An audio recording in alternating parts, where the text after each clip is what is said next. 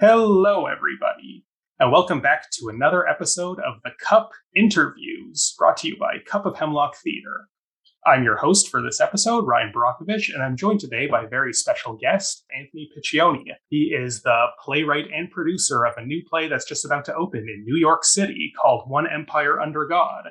And he's here today to talk about that show, which anyone in the New York area can go see live in theaters very soon. I actually want to say to our viewers who may be watching that it is in the New York area, and obviously there's nothing like the live experience. So if you are in the New York area, or if you want to travel to the New York area, I know it's shaky because COVID's still out there, by all means, come join us. But having said that, we will have an online live streaming option for all 10 performances. So beautiful. You can watch from any part in the world. So great. We're going to talk more about that as we go on. But yeah, Anthony Piccione, thank you for joining me today. I'm so happy to have you here and talk to you. And I'm really excited to be here. It sounds like a really cool thing you guys are doing. I don't see too many theater companies out there with their own YouTube show. So this is pretty impressive. Yeah, well, we're so happy to have you. And also, just as a note, we're also going to be interviewing select members of your cast, which is going to be posted later this week. So there's going to be a lot of One Empire Under God content coming up. So I have to ask, to start with our favorite question, what is in your cup today? So what's in my cup today is coffee. Okay, good. But not just coffee. So I don't know if you can read it, but yeah, I prefer my coffee on the dark side. On the dark side. Flip it over. I'm a huge Star Wars fan. And nice. My mom, I casually said to my mom, like when I was getting her a present for Christmas last year in the Disney store, because she's a huge Disney fan, I was like, I sent her a picture afterwards, after the present, and I was like, I know I don't really need this for Christmas or my birthday, which is like 6 days after. But if you want to get me something, let's say because she's my mom and she adores me. Mom, if you're listening, I love you. She got me this, the best Christmas gift I've ever gotten as an adult. Beautiful. So, well, thank you for sharing it with us. As for me, I'm drinking just tea, but out of the cup. Hey, that's the show we're on right now. Wish I had. Yeah. I gotta get mugged. Yeah, you gotta get customized merch. Yeah, it's okay. I like your mug choice a lot, and I'm sure James Earl Jones would be proud. So let's kind of get into this. So we like to start maybe by just having you introduce yourself a little bit. Tell us about yourself. Maybe how did you first get into theater? Some of your notable previous theater or other media experiences. The floor is yours to kind of describe yourself as you please. Of course. So yeah. So I've been writing and producing my own work in New York City for about 5 years now, and I moved here September 2016, which was right after college, and immediately I submitted a short play I wrote in college called The End of the Line at the End, which was a dark comedy about religion. And it produced about 2 months later at Manhattan Repertory Theater, which is a small theater company here in New York. And it got produced, and I learned gradually, because these are self-producing festivals, like fringe festivals is what they call them in other parts of the world, I know. But here with independent theater, like the festival circuit, it used to be a big deal before COVID anyway. I'm not sure how much of that will come back. But at the time, if you wrote a play, whether it was a short play or a full-length play, you could submit it to a festival, get in pretty easily, find a director, cast, crew members, stage manager, and you can put it up. And then if you're lucky enough, maybe you can take it somewhere else. And I produced a few short plays before I produced my first full-length play, which was called Therapy Session with Myself. And that was sort of a semi-autobiographical piece about my life and dealing with anxiety and autism spectrum disorder and a mood disorder not otherwise specialized. So I'm a triple threat in the mental health world. But I wrote about that.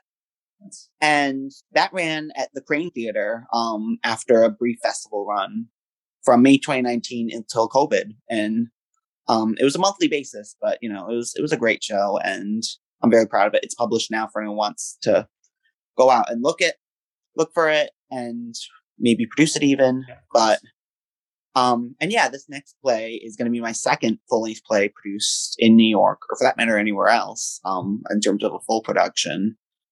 And yeah, I mean, I do a lot too. I also have my own podcast, and I also have a festival called the Talking Out Festival, which produces plays online via Zoom, and we raise money for mental health awareness charities and such. So, oh, it's beautiful. So like, wonderful. That's wow. me.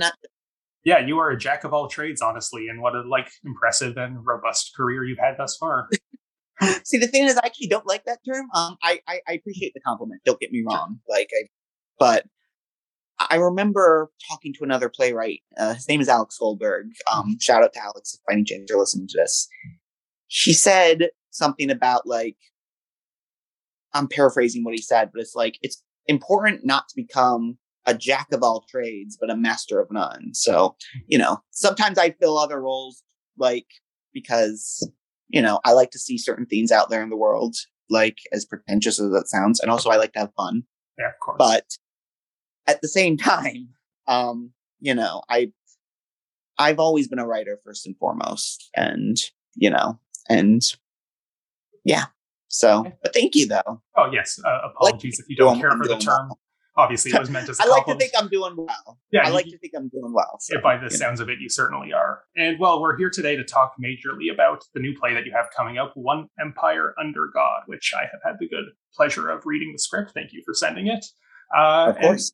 I'd love to just begin our One Empire discussion by just letting you describe the play. How would you describe what's the elevator pitch for anyone who you'd like to entice to see it? The elevator pitch, okay. So I would say if you like science fiction, if you like political drama, then you should come see One Empire Under God. If I were on an elevator with a random stranger and they asked me about my off-Broadway play, I would say, if you're into political drama or science fiction, you should come see it. Then, just because I want as many people to come see as possible. In terms of the broader plot, though, it's really okay. So I'll start by saying it takes place centuries in the future, right? So right there, we're kind of getting a picture of what's going on. So we're assuming people have survived climate change. We're assuming that the type of social media technologies we're using today, whether it's YouTube or Zoom, Facebook, Instagram, those are all antiques. They've been replaced. The problem, though, is as automation and as technology advances, are there people who get left behind? Now, in this particular timeline, hundreds of years in the future, there are quite a people who get left behind. And what happens is there is a young man by the name of Damien Cunningham who has his own virtue cast. Virtual media is a big thing in this future. And he basically tells people a story of how things are going wrong in this country, which is led by an openly atheist president. If we rally together around evangelical Christianity, a lot of your viewers might be Christian. So I want to specify, I'm talking Westboro Baptist Church type people. Okay. So and so this is basically the story of what happens when that type of mentality comes to power. And, it's crazy, because there's so many great anti-authoritarian stories out there. Obviously, Orwell comes to mind, there's V for Vendetta. There's It Can't Happen Here, which is a wonderful play.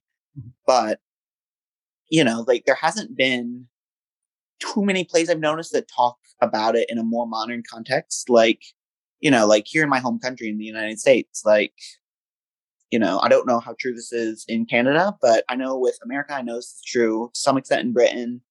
The religious right has had a grip on our politics for the past 40 years or so. And it's been extremely dangerous. I was born in the 90s. I grew up in the 2000s. I'm old enough to remember, people framing the war on terror as a clash between Christianity and Islam, and, being someone who is of mixed heritage when it comes to religion. My ancestors were 75% Catholic, but 25% Jewish. So, there's a bit of that going on. Okay, so I have a bit of a mixed identity when it comes to my heritage, so to speak, in terms of religion. What does it mean if I have leadership that says Christianity is the main dominant ideology or religion of America? What does it mean to me when I hear people say that, when they want to force those views on others. And, you know, with each passing year, with each passing day, I wonder how much worse can it get? People keep saying that this is the worst it can get, and then it gets worse. Yeah. So. Yeah. Wow. Okay. Thank you for such an interesting description. And like, yeah, that was a bit of a long answer to your question. Well, it's okay. Yeah, thankfully, we are not in an elevator, and you could take as much time as you want. So, it was great hearing that. Yeah, but yeah, political drama, science fiction. If I didn't have time to go on that long tangent, I would just say, come see my off-Broadway play if you like those things. Yeah, well, it sounds great. And having read the script, I can concur that it's a very interesting piece. You maybe kind of already touched on this a little in the description, but I'm curious what inspired you to write it specifically. Oh God, I said, aside from I came up with the idea when I was in college. It was actually originally going to be called 2776, but I didn't really like the title. So, and it was actually mainly more focused on Act 2 than Act 1. So that's how long ago, but I didn't write the proper first draft until 2017, 2018. There's a specific scene from 2013 that I wrote back then, and I will not say what it is, but Ryan, I will tell you because you know the script. It's the prologue. I wrote that back in 2013, and because I still think it's one of my more favorite scenes I've written, I was like, okay, I got to kick this new play off with that. Right. So I changed it a little bit. I think I changed the name of the president at the time, but but yeah, what inspired me to write it? There's so many ways I can answer that. Again, just growing up in a world where religious extremism pervades not just the obvious bad guys like Osama bin Laden, for example. I don't think anyone in their right mind thinks Osama bin Laden is a good guy. I think there's a consensus that he was a horrible human being. You want to go back further? Want to talk about Adolf Hitler? Anyone who isn't a neo-Nazi. Anyway, but the point is there's less of a consensus, I notice, among people who are considered the quote-unquote traditional politicians. The normal politicians. They talk about them being normal, but what about their policies is normal? What's so normal about government wiretapping? What's so normal about wanting to, let's say in the 2000s when I grew up, to tie it back, to outlaw gay marriage, for example, to keep prosecuting lots of people, specifically people of color, because of drug crimes, which, my personal opinion, there shouldn't even be a war on drugs, which we have in America. I don't know. Let me ask you, do you have a war on drugs in Canada? Yeah, it's different in a lot of ways that are probably too complex to unpack here. It's not nearly as militant, but it certainly does exist. Yeah. Sure, but the point I'm trying to make is it's an international issue, right?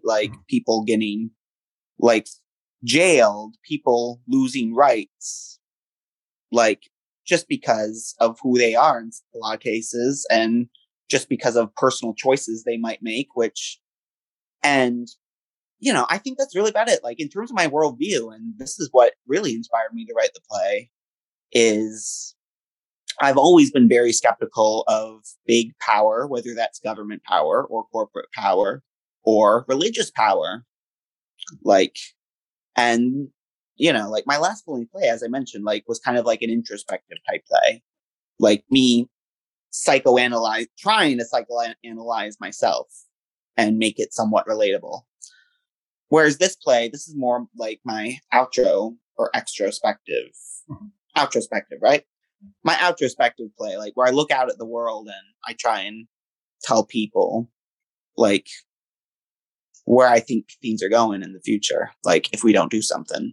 So if we don't start taking fascism seriously and start calling it for what it is, that's what inspired me to write the play. No, it's great. I have to ask, but feel free. You don't have to answer this if you don't want to. But you say you kind of returned to this concept. You started workshopping in college in around 2017, and that feels like a significant year for talking about fascism and religious extremism and autocracy in your country in particular. To what extent, if you're comfortable answering this, would the Trump presidency have been a factor in your decision to write this and the way you wrote it? Oh yeah, I mean, like, obviously, like, there's no escaping current events when you're writing a play. Like, especially so of a course, political like, satire. listen, I don't want to spoil anything, but like anyone who reads the script, like, they'll see obvious parallels between the 2016 election and that. So certainly like, the thought that struck my mind while I was reading it. But yeah, no, of course. Like, listen, I totally get how it's hard to like not make that comparison. Like, and that's the point. The point is, okay, we already lived through an election that, you know, led to a pretty bonkers guy, to put it kindly. But things can always get worse, is what I'm saying. Like, listen, I grew up in the 2000s. I remember George W. Bush. Mm-hmm. I've had conversations with my parents who remember Reagan, my grandparents who remember Nixon. Yeah. You know, like, I think my grandmother's first memories of like were when FDR passed away in 1945, like, in terms of politics. So, like, you know, if my grandmother was listening, I'm hoping I'm quoting her correctly, but like, you know, so I imagine she has a memory of like the Axis powers and America fighting them. So, like, my point being, like, this is nothing new. And like, it takes more than voting. I think voting is important, don't get me wrong, but it takes a lot more than voting to really make substantive change. It takes people speaking out, like, with whatever platform they have. For me, that's a writer. For our cast, who you're going to be talking to, as you mentioned, like, it might be through their work as a performer, you know, and also journalists and dare I say it, teachers. I think there's a real responsibility to educate. It's just crazy how stupid some people are, and that's why we need to have education, so that maybe the next generation won't be as bonkers, and maybe this play will be a joke if we're still alive in 300 years. I can hope so. Well, that's a pretty interesting segue into the next thing I wanted to talk to you about, because the play is a satire. I don't know if you're familiar with the concept. It's kind of, well, I sent you the questions in advance, so even if you weren't familiar with it prior, but were you familiar with the concepts of Poe's law prior to our correspondence? Read it to me. Yeah, it's okay. I was planning on it for the benefit of even our viewers or listeners who are not familiar. So there's a term that's been kind of, over the past couple decades, gained a lot of traction in internet circles called Poe's law, coined by someone named Nathan Poe. And I'm quoting directly from Urban Dictionary's definition of it. Quote, no matter how bizarre, outrageous, or just plain idiotic a parody of a fundamentalist may seem, there will always be someone who cannot tell that it is a parody, having seen similar real ideas from real religious/political fundamentalists, end quote. So I have to ask, and this was kind of a thought that occurred to me while I was reading your script, given the satirical nature of this play and how you do paint these very, like, grotesque but quite human, I must say, portraits of these extremist political and religious fundamentalists like Damien and Darren Cunningham and Ian McDougall, to name a few of the most egregious offenders in the play. Are you at all concerned that some audience members might agree with the ideologies of these characters? And if so, have you taken any specific measures to prevent such misinterpretations? That's a very good question. I mean, listen, I think if people see the basic pitch for my play, they'll see a poster with a cross and a burning city. I don't think anyone's going to get the idea that I somehow agree with that worldview. So they probably won't be coming to see my play. Having said that, I mean, listen, like, there's always going to be that risk. There's always going to be people out there who get the wrong idea. I think what matters in those situations is context. Like, you know, it's crazy. Like, I was listening to you read that, Ryan, and I know this is a bizarre thing to think of. It might sound like, but hear me out. What came to mind is the beginning of the South Park vaccination special that aired earlier this week. Mm-hmm. You know what I'm talking about? So, like, I haven't seen it, but like, I've heard about it. Mm-hmm. So, okay, so if you watch it, there's like a message at the beginning, like, that's, you know, usually at the beginning of most South Park episodes, there's like a usual text at the beginning of each episode. They changed the text for the first time ever. Trey Parker, Matt Stone did. And I don't have the wording exact in front of me, but basically what it acknowledges is that, you know, a lot of their humor in the past was very politically incorrect. And, you know, I think it sounds to me like they probably thought to themselves, like, okay, like, maybe things were misinterpreted. And they talk about like how rather than like not talk about the fact that these things exist, like bigotry and stuff, we want to shine a light and start a conversation. Now, obviously, I do that for a very different, much darker way than a cartoon animated show might be like. But, you know, that's what I'm trying to do a better job at. Like, you know what I mean? Like trying to educate people, like by also being honest about what really exists. Cause like, listen, like during the Trump administration, there was a ton of political theater that came up and, you know, some of it was very good. Others, it was not that different from anything you could get on Saturday Night Live, which, you know, like, you know, maybe some of it might have been funny, but you know, what does it really do at the end of the day? You know what I mean? Like, are we really addressing not just individuals, but also ideologies?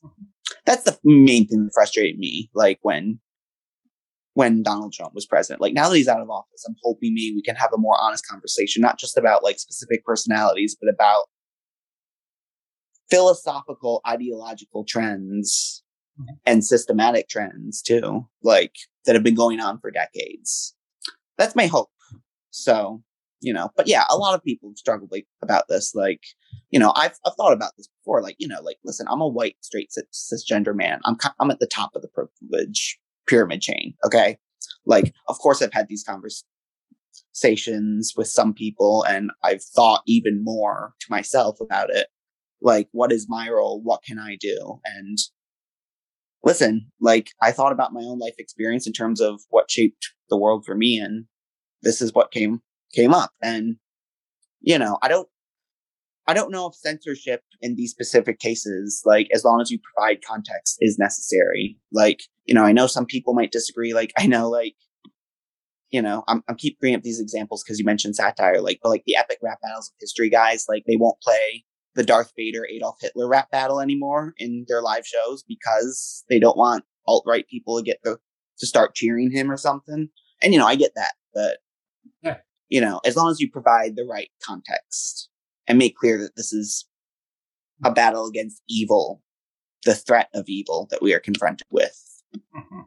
That's what's important.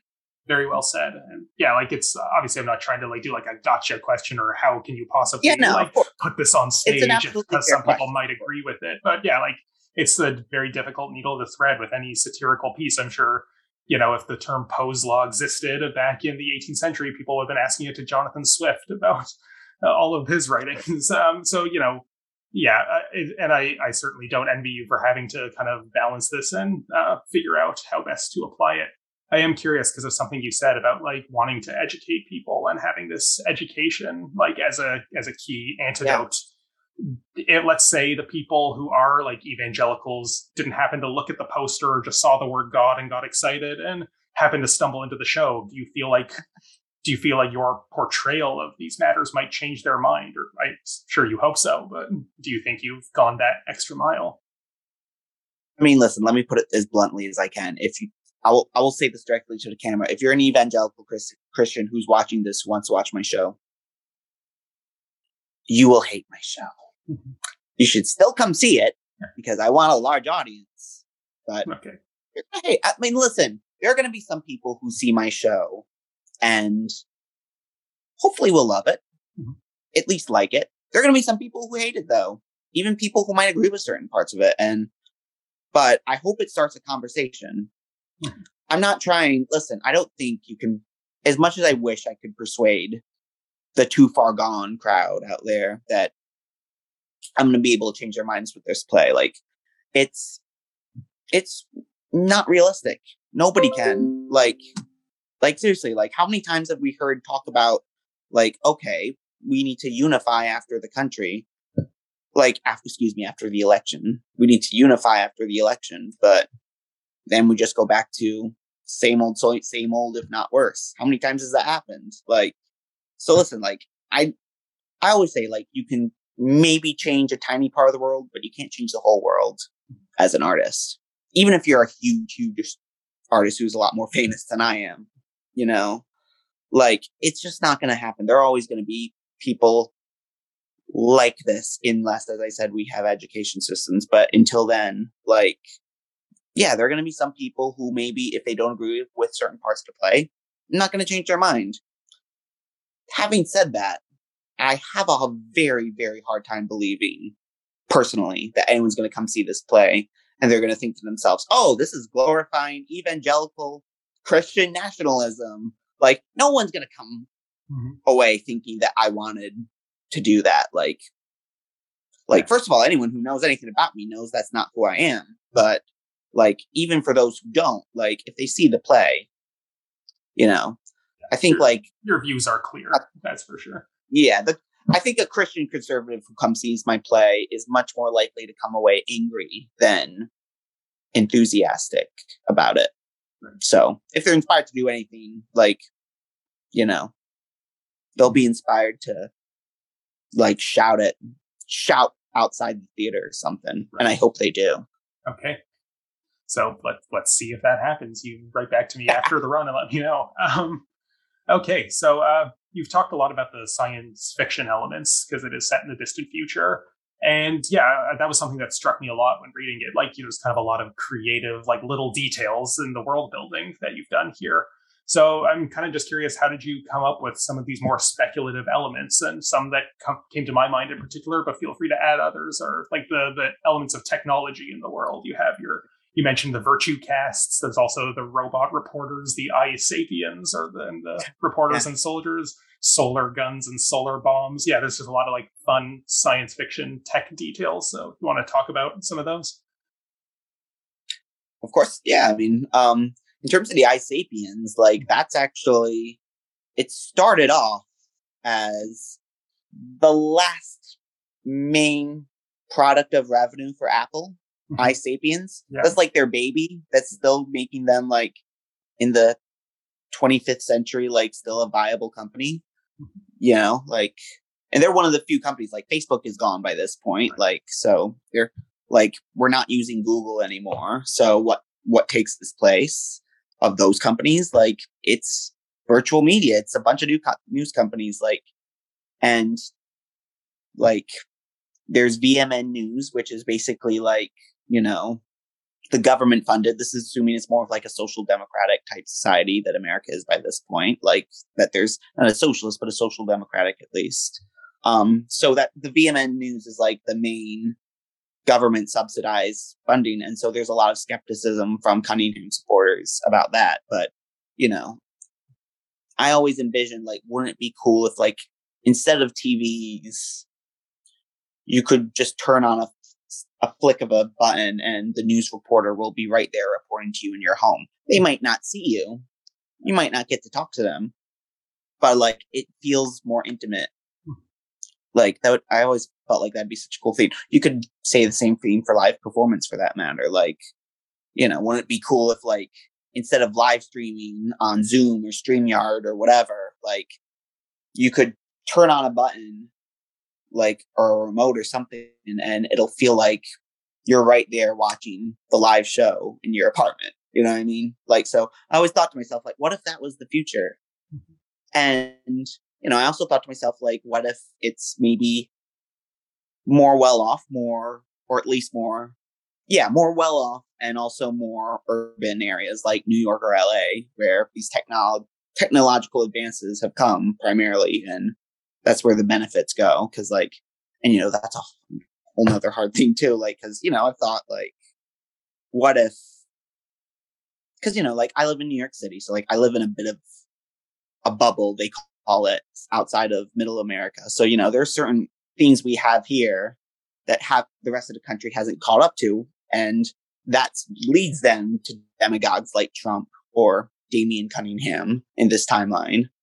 And so, yeah. And, what was the other thing? Oh yeah. And the solar guns, there's a lot more clean energy and clean power. And I just felt what if they figured out a way to harness the energy of the sun and turn it into weaponry? That'd be so cool, as opposed to nuclear bombs or something, cause imagine that. Imagine a world where instead of threatening each other with nuclear bombs, they were threatening each other, governments, with solar bombs It'd be so much more eco-friendly if we're going to have a solar war instead of a nuclear war. I'm obviously kidding. Yes, I can tell from your tone. I think, like, thank you for kind of unpacking these a little more, because I do think, they're very interesting. Like, the solar bombs is such an interesting concept of, we've solved climate change, but we still are making weapons of mass destruction with it. And, exactly. And like, some things never change. Exactly. Some things never change, even if we can kind of finally get our stuff together in one crisis. And, look, I hope we solve climate change, but I hope we can do it in a way without killing other people. That's what I'll say. Of course, yeah. Well, the military-industrial complex seems to find a way, kind of like in Jurassic Park. But and like the virtue casts also, like, you really emphasize the virtual side of it. But I thought there's also this wordplay in it that we always talk in the play about. Damian Cunningham has his virtue cast where he preaches evangelical religiosity. So I thought, virtue, like virtual, but also virtue, like preaching virtues, like this kind of religious connotation. I hadn't thought about that, but that's you can claim that you did. I won't tell anyone. It's fine. You can have it. You can have it. Okay. Well, it's still your term. I just projected my own additional thoughts onto it. And and the iSapiens, obviously very kind of clever that like Apple is still somehow prevalent. And also, I don't know if you're familiar with the company iRobot. There's the company iRobot that makes the Roombas, the robot vacuum cleaners, and like to think of like iRobot, like obviously the Isaac Asimov and the Will Smith movie that they made of it. Like, it seems like, multiple different threads of technological stuff. I just thought all these things were really clever. Thanks for the food for thought on them. The kind of follow-up question that I have to this is... Not every day I get asked that, so I'm glad I get to delve into that. Oh, of course. Yeah, well, my follow-up question for it is, given that science fiction, is often very difficult to stage theatrically, and especially when you have these like high-tech elements, you don't have the benefit of like CGI or cinematic special effects like film tends to, which is why science fiction film tends to be more prominent than science fiction theater or science fiction novels, where it's all just up to the imagination to visualize it, and you don't have to think about the practicalities of staging. Have there been any challenges to staging these more science fictitious elements? We are currently, as of this recording, we may have an answer by the time people watch this, but as of this recording, we are currently coming up with some pretty creative ways that we're going to do it. Okay. I don't want to say specifically what they are, but they will involve some form of lighting, I will say, and possibly video projection. Okay. So we will see. Great. Well, that's very exciting. And, for anyone listening, I'm sure that intrigued them enough that hopefully whet their palate to see the show. We can leave that at that. No problem. Speaking of the intersection between staging and technology, I believe this show was previously workshopped at some time, I believe last year, on Zoom, and had a prior presentation. Yeah. And you mentioned at the beginning of this interview that it's also going to have a digital staging, or the stage show will be shared digitally. I'm sorry, go ahead. No, please, if you want to jump in. Yeah, I was just going to say, it's basically going to be a camera, and like you can watch it from like wherever the camera is positioned. It'll be the live show. Right. You're going to watch the exact same thing the audience will see. The only difference is, like, think of it this way, like if you compare like going to see a stand-up comic in person or watching one on Netflix, think of it that way. Yeah. Like, perfect. So and for the benefit of all of our listeners and viewers in Canada or just elsewhere in the United States or the world, it's like great opportunity to not have to, like, obviously we're all itching to see live theater in the room and be in the room where it happens, but we can't always make the travel during a pandemic, and it's difficult. So good to have that option open. But to bring it back to the original Zoom workshop that you did last year, so how did you find the transition from staging this play in a digital space to resuming a theatrical space for it, as you've done now? Oh, I mean, for my personal experience, it's been thrilling, both thrilling and nervous, just like, because, it's been a year and a half, and like I was producing plays nonstop, remember, from like September 2016 until, what was it, March 2020? Like, so, I didn't really give myself a break, I realized. So like, it was nice to have a break, but at the same time, like a year and a half later, like going back to my livelihood, really, like it's been surreal. Like, I mean, I'm still kind of processing it a bit, to be honest. Like, I can say, like, in terms of staging, like that, like, I'm sure our director, Andreas, like, he would probably be able to speak to this better than I ever could. But, like, like, obviously, like, in terms of the Zoom screens, like, there's only so much you can do. Like, and, there's some creative things you can do in terms of virtual backgrounds. Yeah, I mean, there's just so much you can do with live theater that you can't do with Zoom. To some extent, that's vice versa in terms of, like, international audiences and, for that matter, international artists. Like, but in terms of live theater, like, I really, really don't want to give it away. But, like, Andreas, I've seen the first 2 weeks of rehearsals. Our director, Andreas Gajardo Bastido, he's coming up with some really, really, like, I'm tempted to say innovative. I don't know if that's a little too far. Like, I don't know if that'll make me come off arrogant as a producer, but, like, I mean, it looks really, really cool. And it's been unlike anything it's unlike anything you could do on Zoom. And it's also, like, yeah, I mean, the choreography is just amazing. Like, I mean, I'm trying to figure out the words to describe it, Ryan. Like, it's one of those things. They like, should have sent a poet. But it's real. Listen, it's not going to be a traditional show. That's all I'm going to say. If you're going into it expecting, like, a traditional play, maybe there's some moments that might feel that way, but by and large, like, yeah, this is something else. Well, yeah, just the scope of what you've written and the amount of time it traverses, the big battle scenes. I hope it's not a spoiler to say that there are large battle scenes like that. No, it seemed very ambitious on the page, so I will be very excited now knowing that I can see it tuned in on the virtual staging to see how this all pans out. And I do encourage anyone who is close enough or accessible enough to see it in the room to probably do so, because it sounds very exciting. Please. Mm-hmm. Yeah, absolutely. I've seen a few live shows. I'm actually, as of this recording, like at like 8 p.m. tonight. Yeah. I'm seeing another show after this. That's next on my schedule after today's interview. But, and it's been a thrill, but there's nothing like making live theater. And but at the same time also know there's also nothing like being an audience member. Mm-hmm. So yeah. I hope you'll come see it in person if you're in New York. So, and if you're following us on social media at One Empire Under God, there's a good chance maybe you do, but because you will see it there.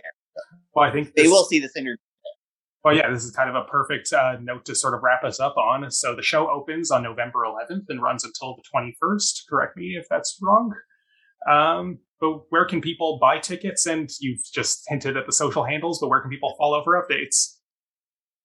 Okay, so the ticket link is a little bit long, so I will send it to you for the show notes. It'll be in the description, the show notes for sure. Yeah, so I won't say it because it's a bunch of numbers and letters, but it will be in the show notes. So I'll make sure I'll send it to you. But you can also go to www.thetanknyc.org. We're presenting it. For those who aren't out there who are watching or listening who aren't familiar with the Tank, they produce tons of shows each year by independent artists like myself and my team of people working with me on this production. And, they do a lot of great stuff. And yeah, it runs November 11th, 12th, 13th, 14th. I forget the exact. You can go look up the exact. That information will be available. Yeah, so www.thetanknyc.org. Go to their calendar section, and there should be options both for in-person tickets and streaming tickets. And if you go to the November calendar page, my show's there. So, yeah. And also social media. Facebook is just One Empire Under God, and Instagram is at One Empire Under God. I like to keep things pretty simple. And if you really want to follow me, don't know why you would. Yeah, we always sign off with allowing the interviewee to plug their own socials, so go for it. For anyone who's that crazy, at Anthony J. Piccione on Instagram. I was on Twitter too, but I quit a few months ago because it's too toxic. And you can go to my website, www.anthonyjpiccione.com. You can sign up for my email newsletter. I update that. I try and update that pretty regularly. And yeah, and I hope you'll come see the show. And I hope you'll also watch after this if you haven't yet. our actors. Yes, that's going to be coming up in just a couple days after this one goes live. So we're excited to have that conversation as well. Awesome. Perfect. And to dive a little deeper into the meat and potatoes of actually being in the show. So we're really looking forward to that. Well, Anthony, thank you so much for joining me. I really appreciate having you here and taking the time to talk to you about the show. And I encourage, once again, all of our viewers and listeners to tune into the show one way or another if you can, because it sounds very exciting. And I'm really looking forward to seeing it myself. Thank you very much, Ryan. I appreciate it. Have a great night, everyone. Take care. And yeah, we'll see you next time. Bye.